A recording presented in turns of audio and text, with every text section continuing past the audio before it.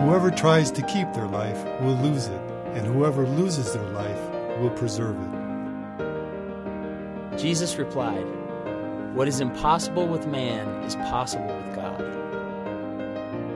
"I tell you," he replied, "if they keep quiet, the stones will cry out."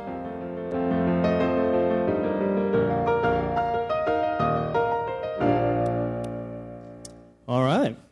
I've discovered something about Facebook, at least my Facebook, and that is whenever I post witty sayings about theology or reflections on God or like a link to like a really cool blog or article that I read that I really like, I get like 2 or 3 comments.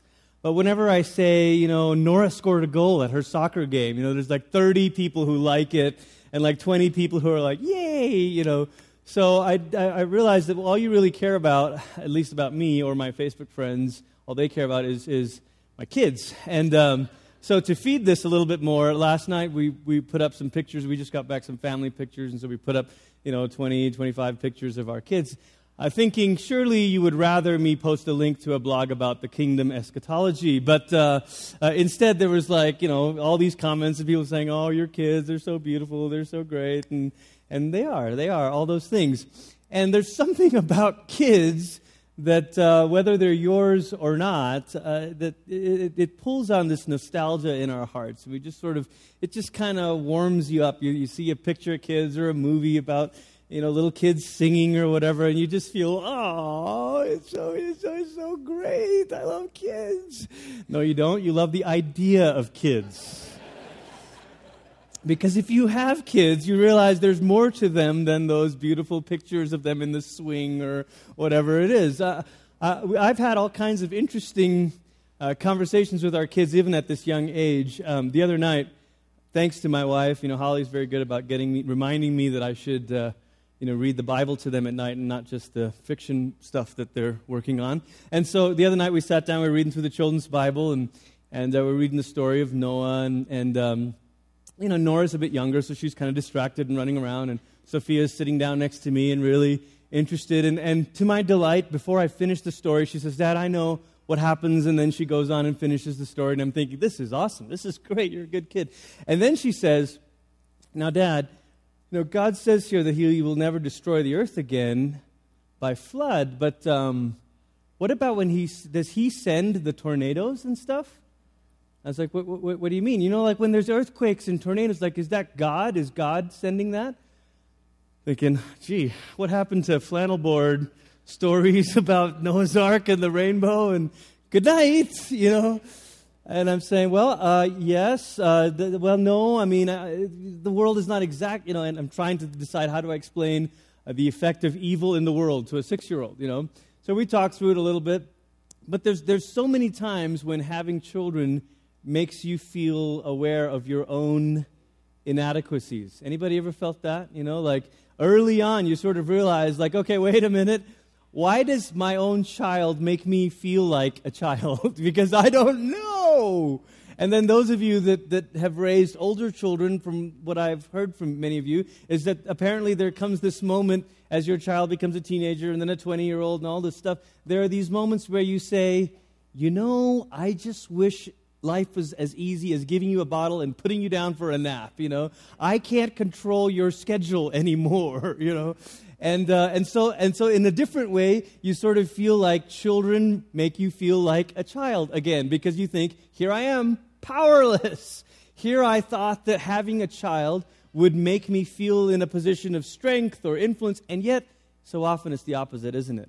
That being around children, whether it's young children or watching them grow, makes us keenly aware of our own powerlessness, our own inability to sort of script life or make things go a particular way. The text that we're looking at tonight is maybe one of the most warm and fuzzy moments in the Gospels. It's when the children come to Jesus and the disciples are trying to keep them away, and Jesus says, no, if you memorized it in the King James, suffer not the little ones to come unto me, And there's probably some good painting with pastels and a brown-haired Jesus with blue eyes that's blessing these babies, and you're thinking, he's just so awesome.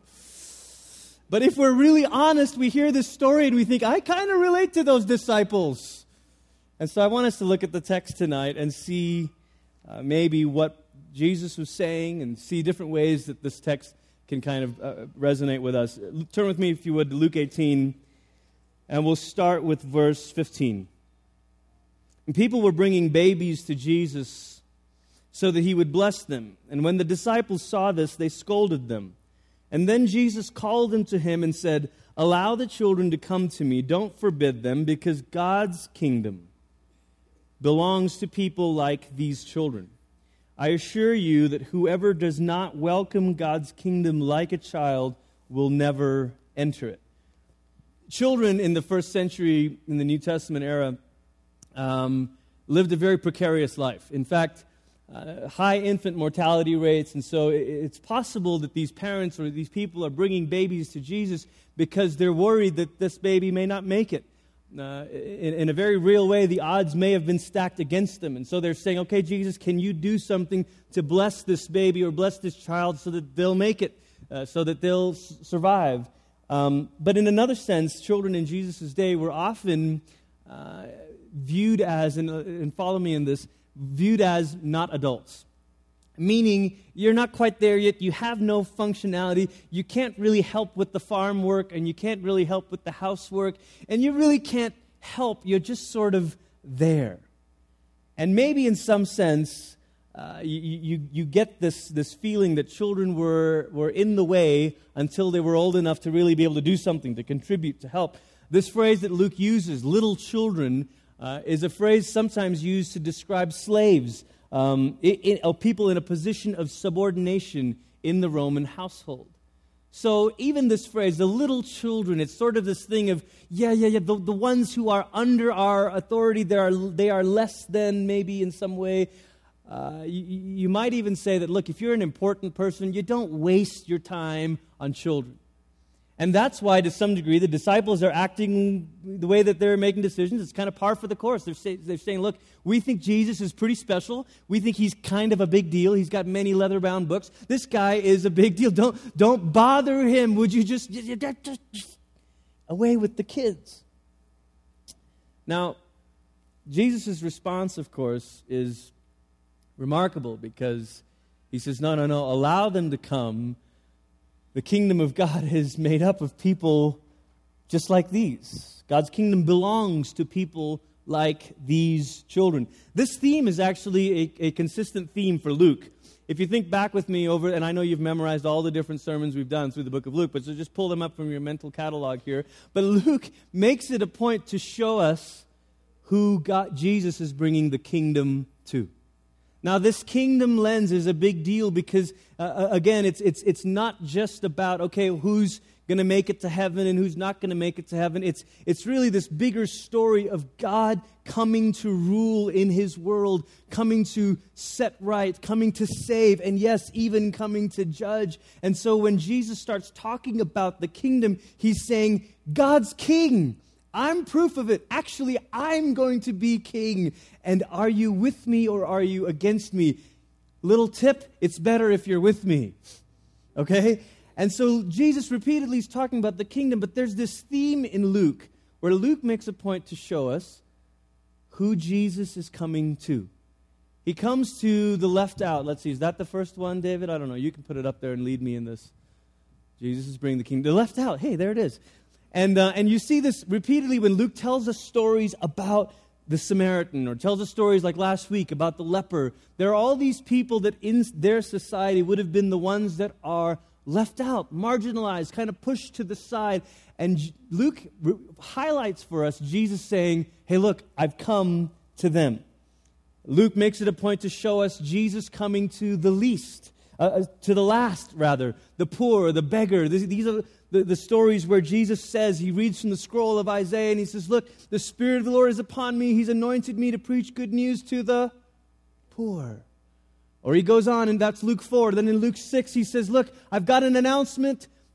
Blessed are the poor, for the kingdom belongs to them. Luke repeatedly highlights a portion of Jesus' message that's saying, hey, look, to the left out, to the last, God's rule belongs to you. And so this theme here, the left out, the last, and even the least. The ones who are the little ones.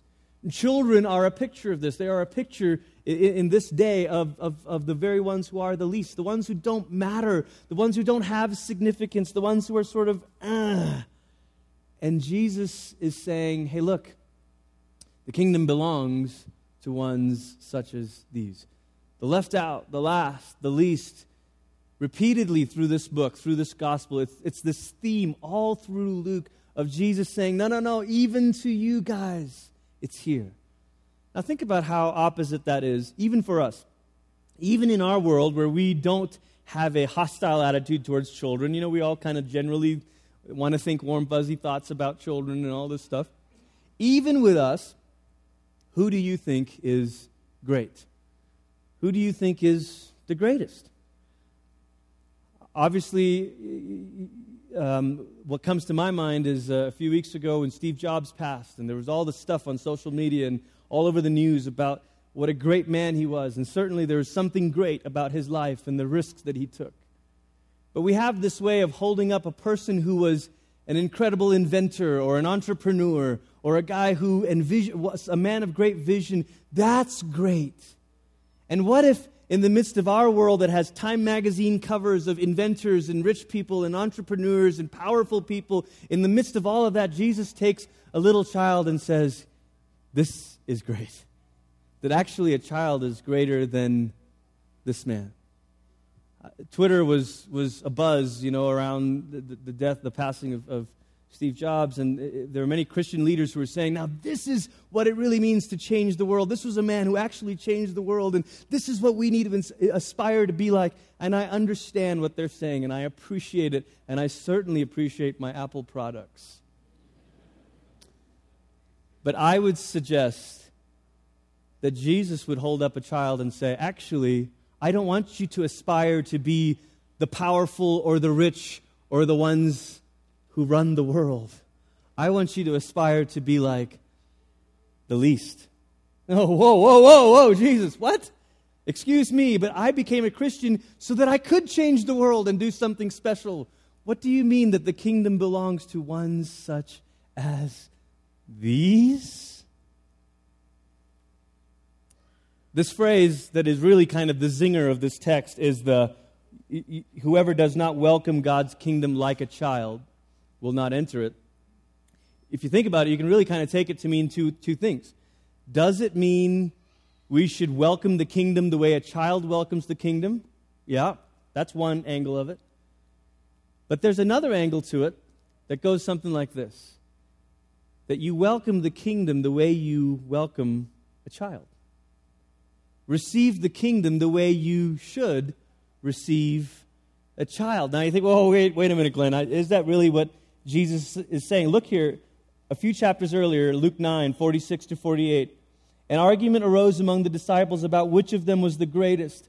Aware of their deepest thoughts, Jesus took a little child and had the child stand beside him. And Jesus said to his disciples, whoever welcomes this child in my name welcomes me. And whoever welcomes me welcomes the one who sent me. Whoever is least among you will be the greatest.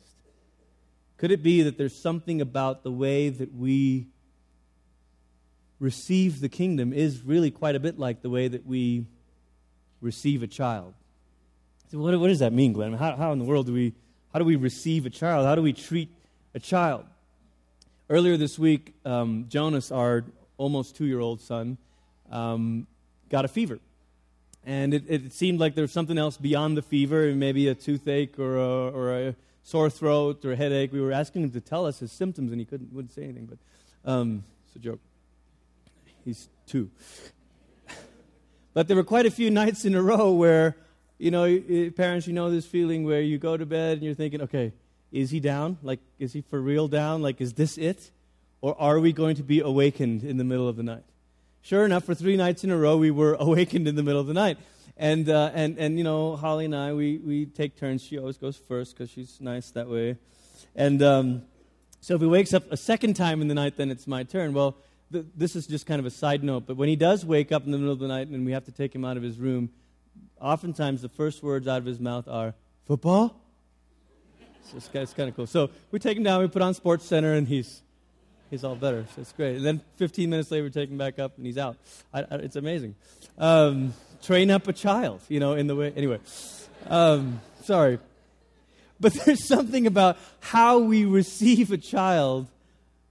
It takes quite a bit of lowering of yourself to receive a child. It takes quite a bit of losing your own pretension. A child doesn't care about your resume.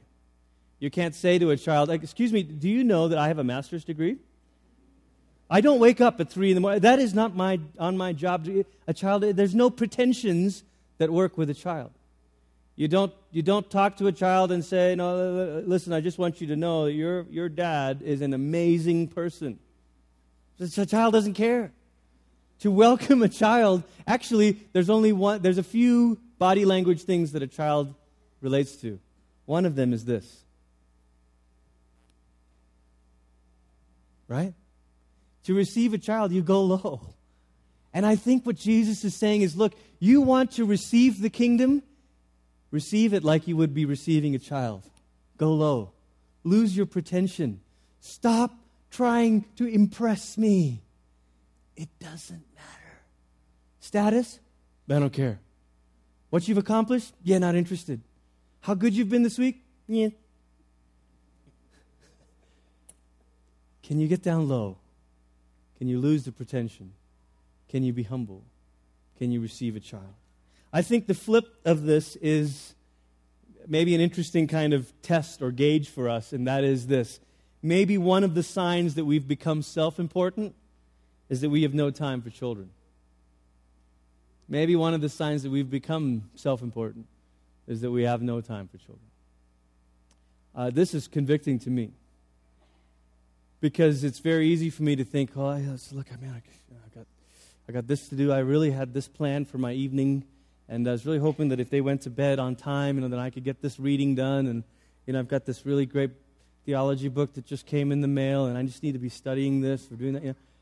And if I really am honest with myself, so often I think, I think deep down inside that my time is more important than them, right?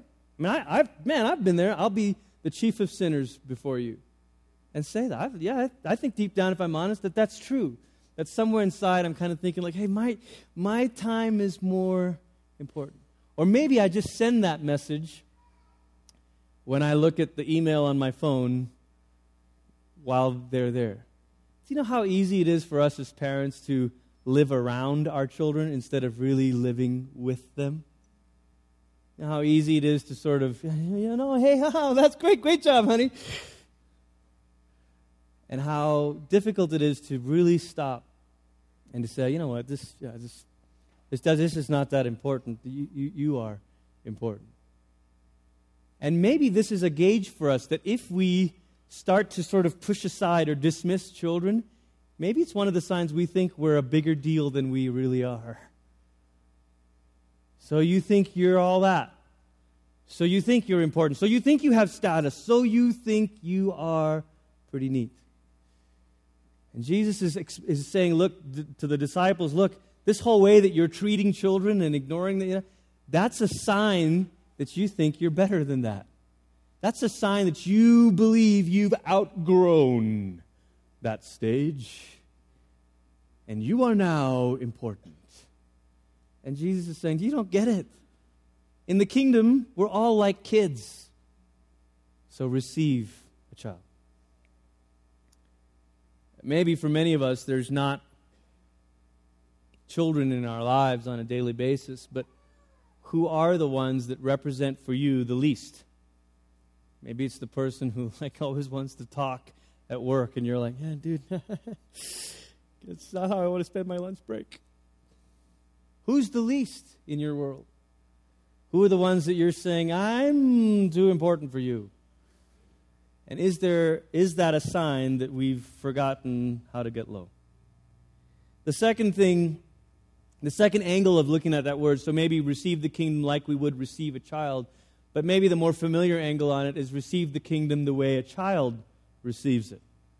Well, how does a child receive anything? My kids are around on Sunday nights, and usually they're here in the lobby a little bit, and they're doing like the kids choir thing pre-service.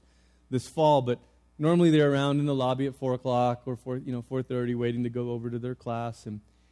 And so some of you kind folks that work with the candy baskets think it's a pretty good idea to give my kids a handful of candy. And I just want you to know I don't appreciate it. No. But my children have no problem receiving candy. Not once has they said, I'm not sure I deserve this. I got 9 out of 10 on my spelling test this week, and I really am not worthy. They don't usually stop someone from giving them something and say, now, wait a second. Could you quiz me on my phonograms real quick? In first grade, this is kind of the world we're in. No, they happily take it. Candy? All right. And maybe there's something about this awareness that kids, hey, whoa, gift. And Jesus is saying, would you guys quit it already with your pretension about hey, I'm a Pharisee, and hey, By the way, this story comes right after a parable that Jesus tells about a Pharisee. And we're going to read this story here in just a moment in Luke 18. Let's read it now. Verse 9 through 14. Jesus told this parable to certain people who had convinced themselves that they were righteous. That's not any of us, is it? And who looked on everyone else with disgust. Oh, her. Why is he? Oh. 2 people went up to the temple to pray. One was a Pharisee and the other a tax collector. And the Pharisee stood and prayed about himself with these words. Which, maybe as a side note, praying about himself. That's probably, you're off on the wrong foot there already. God, I thank you that I'm not like everyone else. Those crooks and evildoers and adulterers. Or even like this tax collector. I fast twice a week. I give 1/10 of everything I receive. The word there for us is tithe. Okay, it's just other ways that we feel superior. I tithe. I went to New Life Next 6 times. But the tax collector stood at a distance. He wouldn't even lift his eyes to look toward heaven. Rather, he stuck out his chest and said, God, show mercy to me, a sinner. I tell you, this person went down to his home justified rather than the Pharisee. All who lift themselves up will be brought low, and those who make themselves low will be lifted up. And it's right after this parable that Luke tells us the story of the children. Gee, what do you think Luke's trying to say? That Jesus is saying, enough already with thinking you're all that. Receive a kingdom like a child receives something. Not pretending that they deserve it. Just saying, hey, wow, hey, thanks. Oh my gosh, really?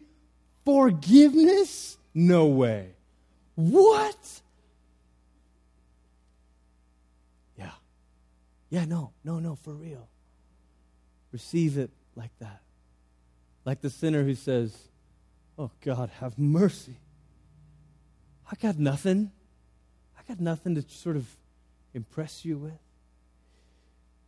And maybe if we flip this kind of, look at this backwards and say, all right, what's the gauge here for our own heart? Maybe one of the signs that we've become self-righteous is when we begin to deny others access to Jesus. When we begin to say, well, hey, hold on, now listen, now, it's one thing for me to be, because after all, I do this and I do this, But really, should he be given a second chance? Should she be forgiven? Whoa. I mean, how much are we going to push this grace thing? All the way. All the way. That there is no one left out, last or least. That Jesus is saying, anyone who cries out, anyone who becomes like a child and says, yeah, got nothing. Not once have my daughters offered to pay for the candy that has been given to them. I could go on. There's a awareness maybe of their utter pennilessness. Bankruptcy, but they wouldn't know that word. I wonder if, however we take this text, whether it's that we receive a kingdom the way we receive a child, or whether it's we receive the kingdom like a child receives it, don't you think either way it's the same point? Either way it's the same point, isn't it? Get over yourself. No. Sort of. Kind of the same. The point sort of from either angle is, yeah, you don't have anything here. No pretensions, no airs, no false reliance on self. This is really about you saying, I'm a child. I'm empty. I'm dependent. I need it. I think it's interesting that Luke, this story appears in the three synoptics, Matthew, Mark, and Luke. And Matthew and Mark say children. Luke says babies. I think what Luke is trying to do is he's trying to get to the basement. He's trying to say, let's go even lower than children. Who's even more dependent than a child? A baby. Who can say nothing, ask for nothing, except cry out, like the sinner who beats his chest and cried out?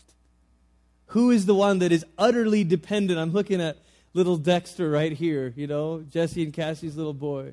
He's so sweet. How old is he now? He's 6 months already, right? And he's sort of 12 pounds. He was born 7 weeks early. 7.5 weeks early. Was 3.5 pounds when he was born. 2 pounds, 14 ounces. Doesn't get much more dependent than that. And Jesus says, if you don't receive the kingdom like one of these, you won't enter it. What can Dex do for you? That sounds like a commercial, doesn't it? It probably is. It probably is. Nothing. Your little Dex can't do anything for you. Has he told you he loves you? Has he said thank you? He's doing a lot of that, probably. Just crying, just resting. I think something happens in us, church, when you really believe that you are like a child before the Father. I think it shows up in the way we treat others who are the least. Does that make sense? I wonder if maybe sometimes my own impatience as a parent, or my own sort of irritation or whatever, I wonder if some of that is because I forget that I'm a child before my Father. Do you know what I mean? Maybe it's not like that we need better parenting techniques. Maybe it's that we need an awareness of our own dependence on our Heavenly Father that makes us better fathers and mothers. Maybe we don't need more like how-to tips. Maybe we just need daily reminders that we too are like a child, dependent on the grace that Christ gives us, the bread and the cup that we take each week. Maybe when we really realize that, and then we see a child helpless, vulnerable, like the ones in Swaziland, we say, you know what? That kid over there on the other side of the world is just like me. We're both absolutely dependent. And because I have been given much in Christ, I will give much away. Do you see that? Look, we're not calling you to serve in the nursery or sponsor children or care for our own children because we just got to be better people. No way. I'm calling you to do this because it's an awareness that we are all dependent children. Does that make sense? We don't do this out of a way to sort of impress God. Hey, look, God, I'm sponsoring a child. Hey, look, God, I'm serving. No. It's saying, hey, God, I understand that I'm empty and dependent and broken. And that child is too. But Jesus, I've received your grace. And so freely I have received, freely I give. So may God help us to love the little ones in our lives, children, or symbolically the ones who are the least. May God give us the grace to love the little ones because we recognize that we ourselves are little ones. May God give us the strength to take the very bread that He's given us and give it away to others because we are like the least of these. We're all in this camp together. Let's pray.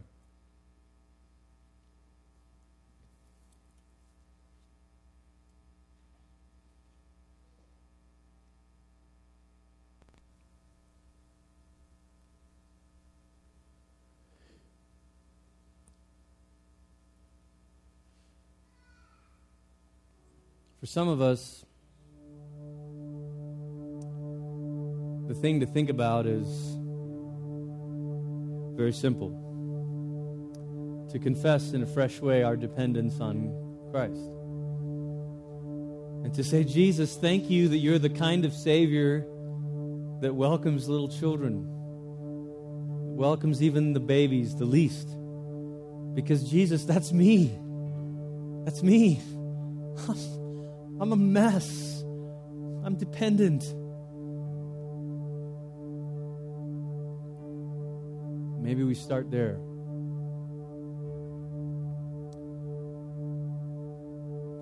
Some of us can also think of people in our lives that we want to bring to Jesus.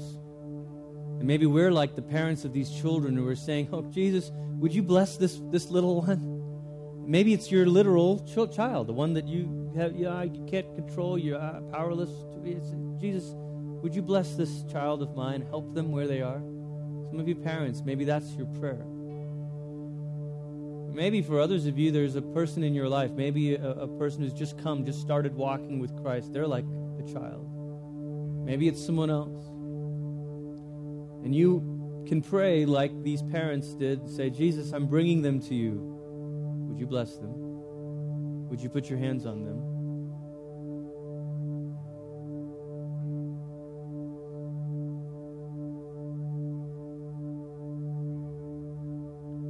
And maybe others of us are thinking, well, maybe I need to go look at the table of our community in Swazi that we're partnering with. Maybe by sponsoring them, I'm carrying them to Jesus and saying, Jesus, put your hands on them. Bless them.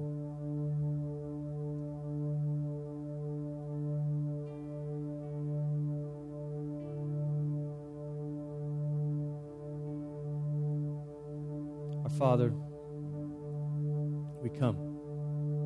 We come low, humble, empty, dependent. God, there's nothing that we have. Nothing that we have. Not a dime to our name. Thank you, Jesus, that you welcome the little ones. Thank you that you welcome us. Thank you that you've put your hands on us and you've blessed us. Teach us to live low like this. And from what you've given us, may we keep bringing the other little ones to you. Jesus, bless our children. Jesus, bless those that society calls the least.